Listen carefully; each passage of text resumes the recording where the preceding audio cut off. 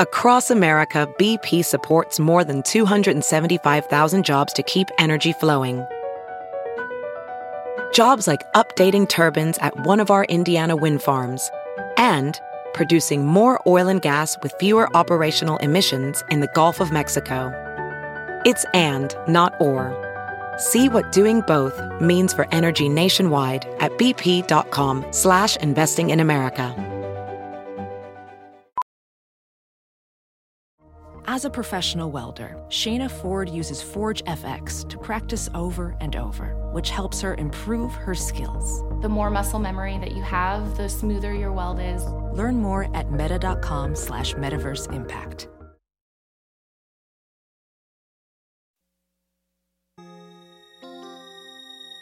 Man. Shit is crazy, y'all. What am I gonna do?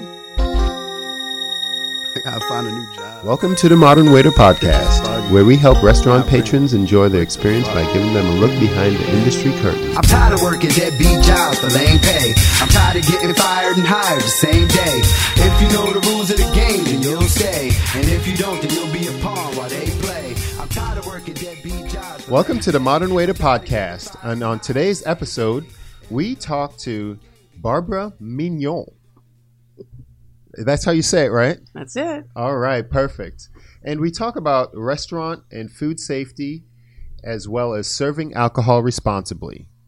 So, Barbara, we met. I was working at a place on the beach, and every 3 months or so, we're required to do meetings regarding alcohol, serving alcohol responsibly, and also every for the food every year. For food safety, that's every 3 years. Okay. And for the alcohol, it is 3 times a year, so it's every 4 months, right? For a quick alcohol update, and that's just to keep you in compliance with the program. Yes. Okay. So, not talking too much about the program. I was, relaxing at the meeting and. Like you always do, because it's you're responsible for going, and it's a Saturday morning at 9 a.m. And, I hear you presenting and a light bulb went off. And at the time I was just starting out in the podcast, and it took us a couple of times to connect because you had a few things going on, and we had to reschedule a couple of times. But I'm glad you're here. Me too. Awesome. Thank you. So, that's how we met. So starting off with food safety, most people associate food safety with the kitchen, but I'm particularly interested in the area of the front of the house. So what areas do you think that people should pay most attention to as servers? I think as servers, personal hygiene is extremely important.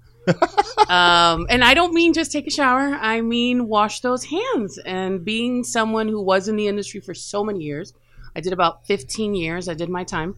I know personally that I was a big non-hand washer. Okay. And knowing now what I know, I look back and think I can't believe I wasn't sick more often.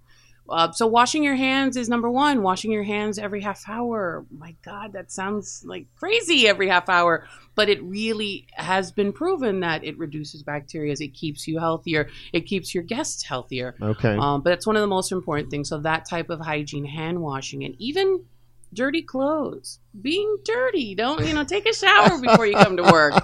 There are people who straight up don't shower. And if you've been in the industry long enough, you have met them. Yes. I was not expecting that answer. I was thinking using ice scoops and tongs and things like that, Yes. which are important. Yeah. Personal hygiene.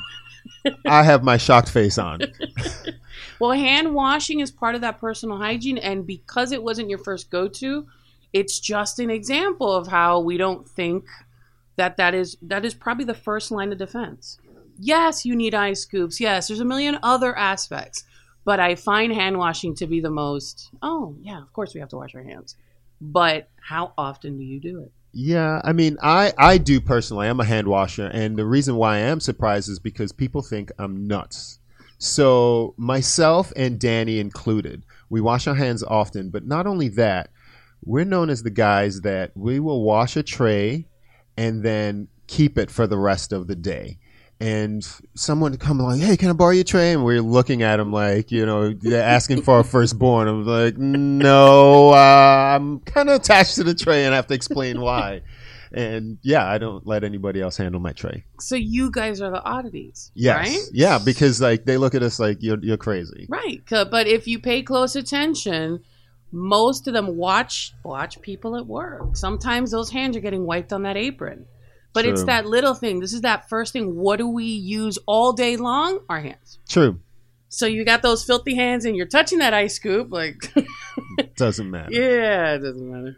So can you tell us a little about little known safety rules? One for the front of the house, maybe one for the back of the house. Like that's kind of not well, received. Like I didn't really think about the personal hygiene thing. Right. What other one that would surprise people? I don't know. I think hand washing is definitely number one. Front of the house. What could it be? The apron was one that really threw me off, but that's part of it. In the industry, I use the apron to dry my hands. That sounds crazy, but the apron was that go-to. It was a black apron. Mm-hmm. If it was dirty, what do I use? Right? A little coffee or hot water, wipe it off, and it's clean. And actually, our apron is not supposed to be used for anything, right? You put it on. You take it off before you go to the bathroom, which a lot of people don't know that. Take it off before I'm serious. I've seen it. A lot of people don't. Take it off before you go into that bathroom. Do your business. Put it back on and never wipe anything on it. It's just there as a barrier. Okay. Okay. I think that's a little bit unknown. To me too. Because I'm the guy that... I would hang it over the door of the bathroom stall. Like, I didn't think twice about it. But I think that's lack of education. Back of the house, it's interesting. It's unknown if you haven't been given a violation for it. Okay, let's hear it. So there's different things. So for anybody who works in the kitchen, using tongs, right? It's you use them all the time. And I lived with a chef, and I understand that how easy it is to grab those tongs and put them on the door handle of your oven. It's just what you do in a commercial kitchen. And you can't do that. That's just, it's not a clean area. They're supposed to be kept next to their cooking station in hot water. So when they're done with those tongs, they should be put in there and then used. They consider that to be more sanitary than just hanging them on the door. So that's a big violation. Okay. And I see that all the time. Yeah. So keeping up with surprises, you've worked in the restaurant business for a long time. Mm-hmm. What has surprised you most while working in the restaurant business? Just outside of what you have done now as far as speaking on these topics, like just your personal experience. Are you talking guests? Are you talking servers? Are you talking management? It's really up to you because, I mean, okay, for like when you go out to eat, you have a different lens. So I'm curious to know what you stay away from. Also, for me, it's bar fruit. Oh yeah. No lemon, please. Can I have a water, a Diet Coke, and no lemon? I specify the no lemon rule. That's a big one. But I don't know what I stay away from. I know the things that I look for, the things that are super important to me. Because I just went out yesterday for lunch at a chain place that I think nothing about, and my server was superb. And what made her superb was her attention. Okay. Her, I give a crap kind of, it was like, listen, I'm here with my mom and she just had something done in her tooth and she just started to suggest, we can do the scrambled eggs and we can, make sure it's soft, and she's giving me these great suggestions. She came back to that 2-bite check back, after you, after you eat something, they come right back 2 bites and they come and check on you. So she made my experience at this place that I don't think much of. She kind of made it very special to me. Nice. So I'm looking for someone who cares, and I'm like hypersensitive to it because I used to pride myself on caring. Like, I watch my table. Their drink is half empty. Let me run and see if they want it or refill it for them. That's what I look for when I go out. I want excellent service and I want honesty. Like if I say, hey, I want to try something new. What do you suggest? Or what's the best thing on the menu? And someone's like really excited to steer me in their direction and it's good, I'm psyched. Yeah. So that even, more than the place, more than the food, it's really, that's the experience that I want to pay for, that am paying for. So nice. And I know this is a random question, but I know you have dealt with this before.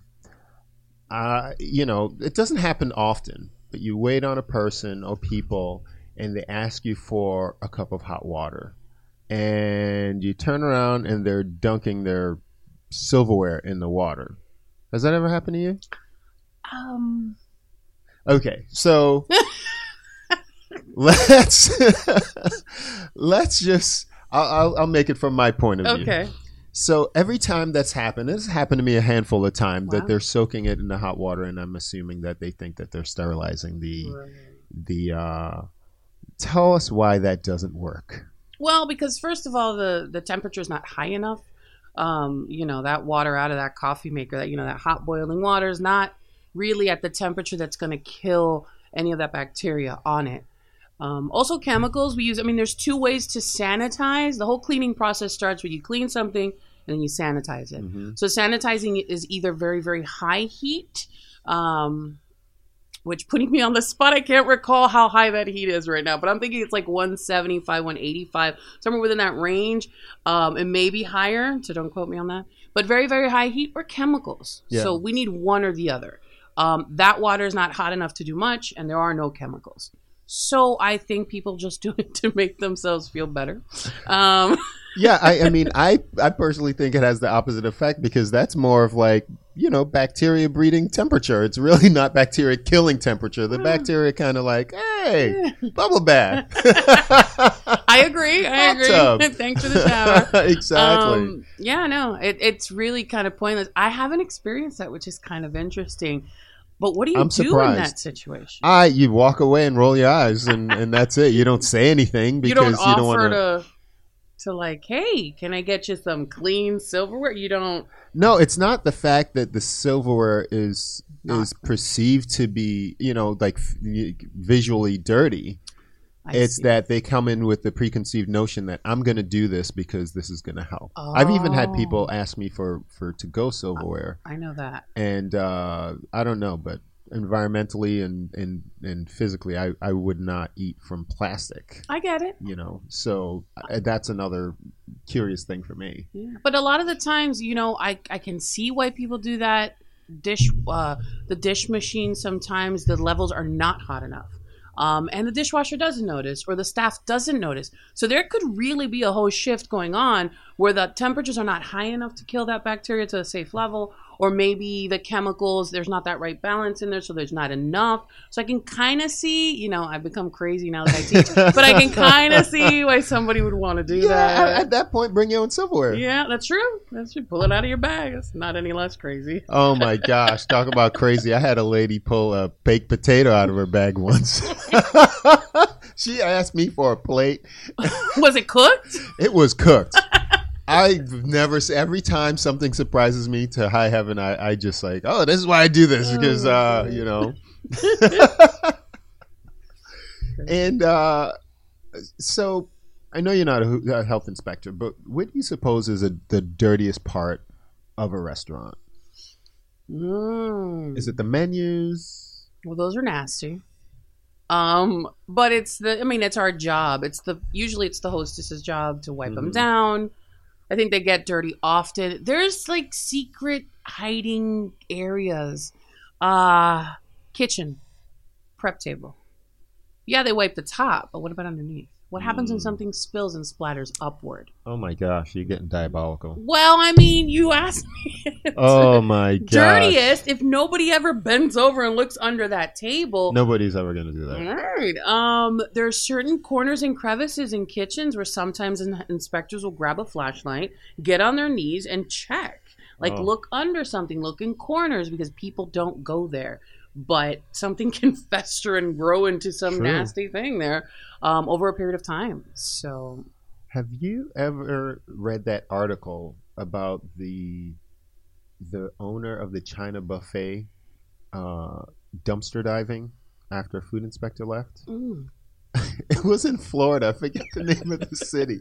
I read this thing and my mouth was agape because apparently they had, hidden these, things from the food inspector and threw them in the dumpster. What things? Like bad shrimp, I guess. Oh, I don't food. know. Okay. Yeah, food. And he went to retrieve them, and somebody caught him on camera. Sold him out to the news. Oh my God. Yeah. Well, the people don't. It's kind of weird being on both sides of it and working closely with owners and understanding their point of view of food cost and stuff like that. But on this side of things, it's like you're putting people's lives at risk. Yeah. And that is really why the training is so important. That's why, in all my years, it sounds crazy, but in all my 15 years, I never had a food safety course. Ever. It was just like on a wing. I look back now and think, oh my God, I could have killed 1,000 people. Yeah. I did some crazy things. So, this training is super duper important, but I can see where that's a big deal. But temperatures of food and all that stuff. Listen, I'm glad they got caught. Let's just put it that way. So let's shift our focus to serving alcohol responsibly. Okay. And that's another part of your expertise. And I'm guessing that food safety is consistent. Well, I would imagine, from state to state or even country, you probably should cook chicken all the way anywhere you go.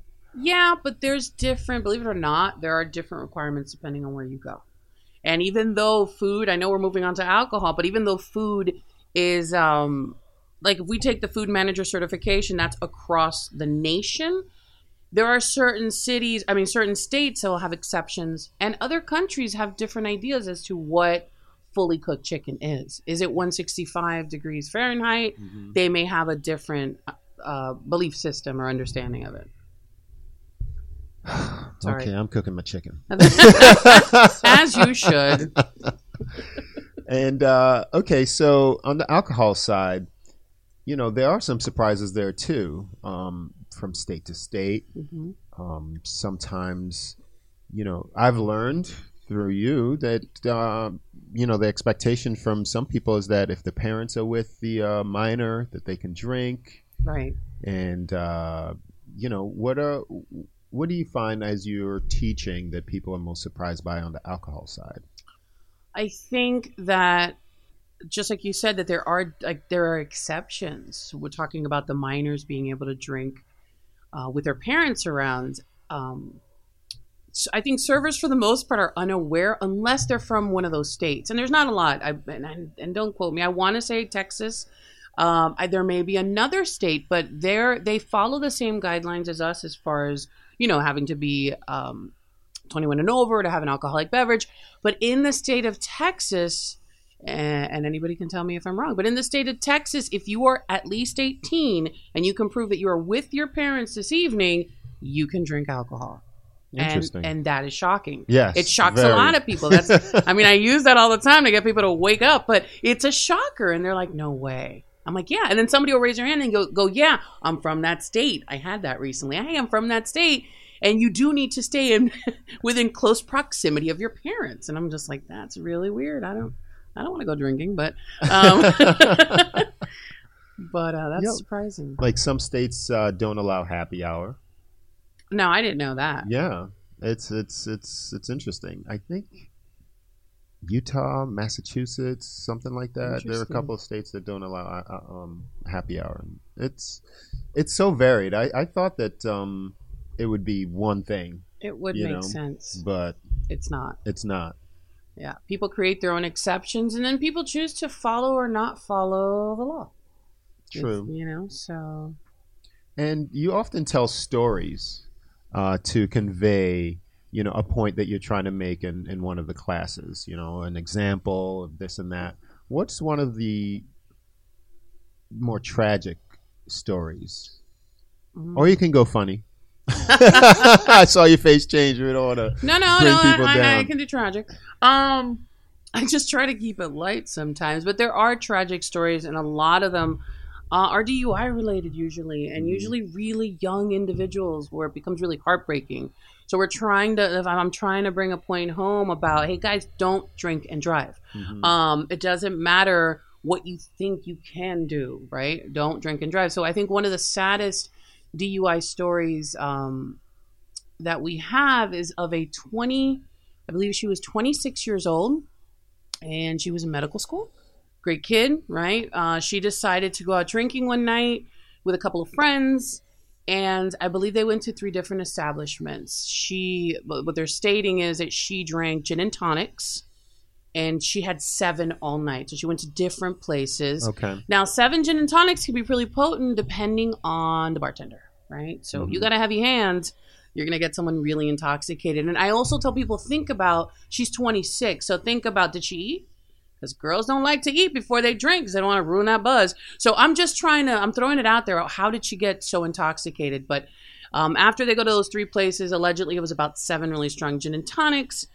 She's on Washington Ave in Miami Beach. She's going to make a U-turn. She's so intoxicated that as she makes that U-turn, she gets onto the sidewalk, misses a cab, but hits the 2 passengers that are about to enter the vehicle. In doing that, she killed one instantly. Ooh. Yeah. And the second one was very, very injured. He had a massive brain injury. He was a very, very athletic man, and he could barely walk on a hard concrete floor longer than half an hour without being in excruciating pain. So she kind of ruined his life. And these men were in their early 40s, young individuals. Worst part about it, because she was so inebriated, it was a hit and run. So she hits him and takes off. You know, I always say, yes, she had repercussions. She went to jail. But honestly, I think worse than jail is living with the fact that you actually killed an individual and you took one's life technically away. I mean, he's never going to be himself again. This brain injury is permanent. And so I think that's really heartbreaking. And when I tell that story, people are kind of shocked. Yeah. And it's heartbreaking because she had a future and she was in medical school. And it's not that she was a bad kid. It wasn't, it was just that sometimes we get intoxicated enough, you just make very poor decisions. Yeah. So I don't, it's heartbreaking. That's heartbreaking to me. And I try to bring a point home. I mean, I don't try to tell sad stories. But it's like, guys, open your eyes. We hear stories like this all the time, even within the industry. There was a real sad story of a bartender who decided to get wasted one night, and at 6 a.m. on her drive home, she hits a chef who's walking on his way to work, hits him and kills him instantly. He was a young man. He was a father of 2. He was married, and she took his life because she was so inebriated. So I bring those home because I've experienced, and I don't want to stereotype the industry, but in the restaurant industry, we're partiers. I mean, it just comes with the lifestyle. I'm not saying everybody is, but people tend to drink a lot and party and have a good time. And sometimes we go a bit far. So I just try to bring it home to the industry as well and be like, guys, you got to be safe. Yes. Don't think you can get in that car. I don't care if you think you sobered up for an hour, man. Call an Uber. Get another, find another way home, but don't risk it. So. Yeah, for me, it's having to plan beforehand because I'm not going to really make the right decision once I've been drinking. That's right. So I try to have a plan before that. It's brilliant. But you're not 22, are you? No. Let's move on. Oh, you want to be 22? I don't want to be 22 either. Again. And okay, so surrounding alcohol consumption, there are pervasive myths as well. What are your opinions on some of the myths? Like for me, it's get some coffee and that'll sober you up, or eat some bread and that'll soak it up and things like that. I hear it all the time. It's just a math problem. It's right. It's a math problem because you need time. Yeah. You don't need to put more things in you. Like we always tell a joke of, give coffee to a drunk. What do you get? A wired drunk. Because now he's drunk and wide awake. Like who wants that? It's all time. Your body's got to process it. Your liver's got to get through it. And it takes about, and I think it's surprising a lot of people, it takes about an hour for your body to eliminate and to process that one drink. And what's that one drink? That's that one thing that everybody gets confused about. What's that one drink? It's a 4-ounce glass of wine. It's a 12-ounce beer. And it's the hard liquor where we have a problem, right? Because it's about 1 ounce to 1.5 ounces of hardcore liquor. And that's why I say it's depending on your bartender. I was a heavy-handed bartender, right? You have one drink of mine. It's going to take you about 3 hours to sober up. So, yeah, I think that people aren't aware of that. And there are a lot of myths also, like if you're bigger, you can hold more liquor. That's a big one. You know, it is true that we say that the heavier a person is, the more that they can consume. But that's crap, because I am a large woman and I am a lightweight. Like, you give me a drink or two and I'm done. I'm like, ooh, I'm done.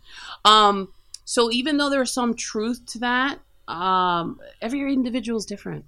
And so you got to take everybody as an individual and not as a, don't look at the big idea of what you know. Look at the person as an individual.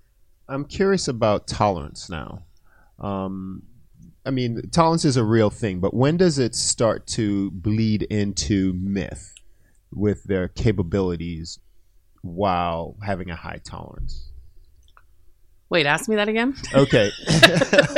For instance, there's no doubt that, to me, I mean, I could be wrong, but I'm saying that tolerance is a real thing. Tolerance to alcohol after you've experienced, you're a seasoned drinker, right? You have a high tolerance. But then after a while, I'd say that it can blend to alcoholism, maybe? No, I'm serious. Yeah, it can blend, like the thought that you can do more than what others can do while having a high tolerance is a myth. It's an illusion. Yeah. It's an illusion. Yeah. It's an illusion because even though you feel 100%, if you blow, you're going to be the same as everybody else. You may feel that you're more in control because you can tolerate it, but still that amount of alcohol in your system is going to read if you're in a breathalyzer. When you blow into that breathalyzer, those levels are not going to be any less because you feel like you're in control. Yeah. Right? You have those 5 drinks, you're probably going to pass that limit. So I always tell people, like, it's not what you feel like. Yeah. Right? It's really how it reads on the breathalyzer. But, it's funny because tolerance, one of the things that we do teach is that we need to look out for very high tolerance. Because let's be real, very high tolerance can be 2 things. If you're an alcoholic, and I'm not trying to make light of alcoholism, but I always say if you're an alcoholic, you build to that, right? You don't get wasted one night, wake up the next morning and go, oh, I'm an alcoholic, right? It's like, it's horrible, but I compare it to working out.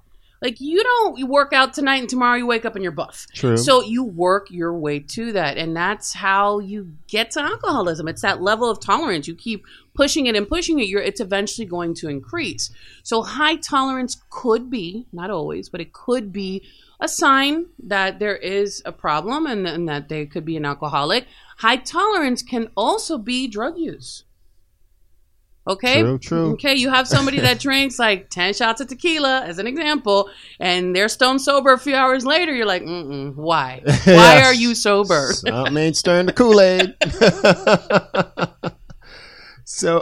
So let's move on with, given the age of the right to vote, the right to bear arms, and etc., what is your opinion on the drinking age, considering that other countries, a lot of countries, it's lower? Like, I think most of the countries are from 18 to 19, they have that drinking age. Right. And fun fact, I was born in Antigua. Oh. And that has the lowest drinking age. Legal drinking age. Legally, what is it? Yeah, take a guess. It's a range, 16. actually. Oh, there's a range? Yeah. It's Antigua and Central African Republic. It's between 10 and 15 years old. Oh, my God. They're the only 2 countries. Yeah. And what are their stats on alcoholism?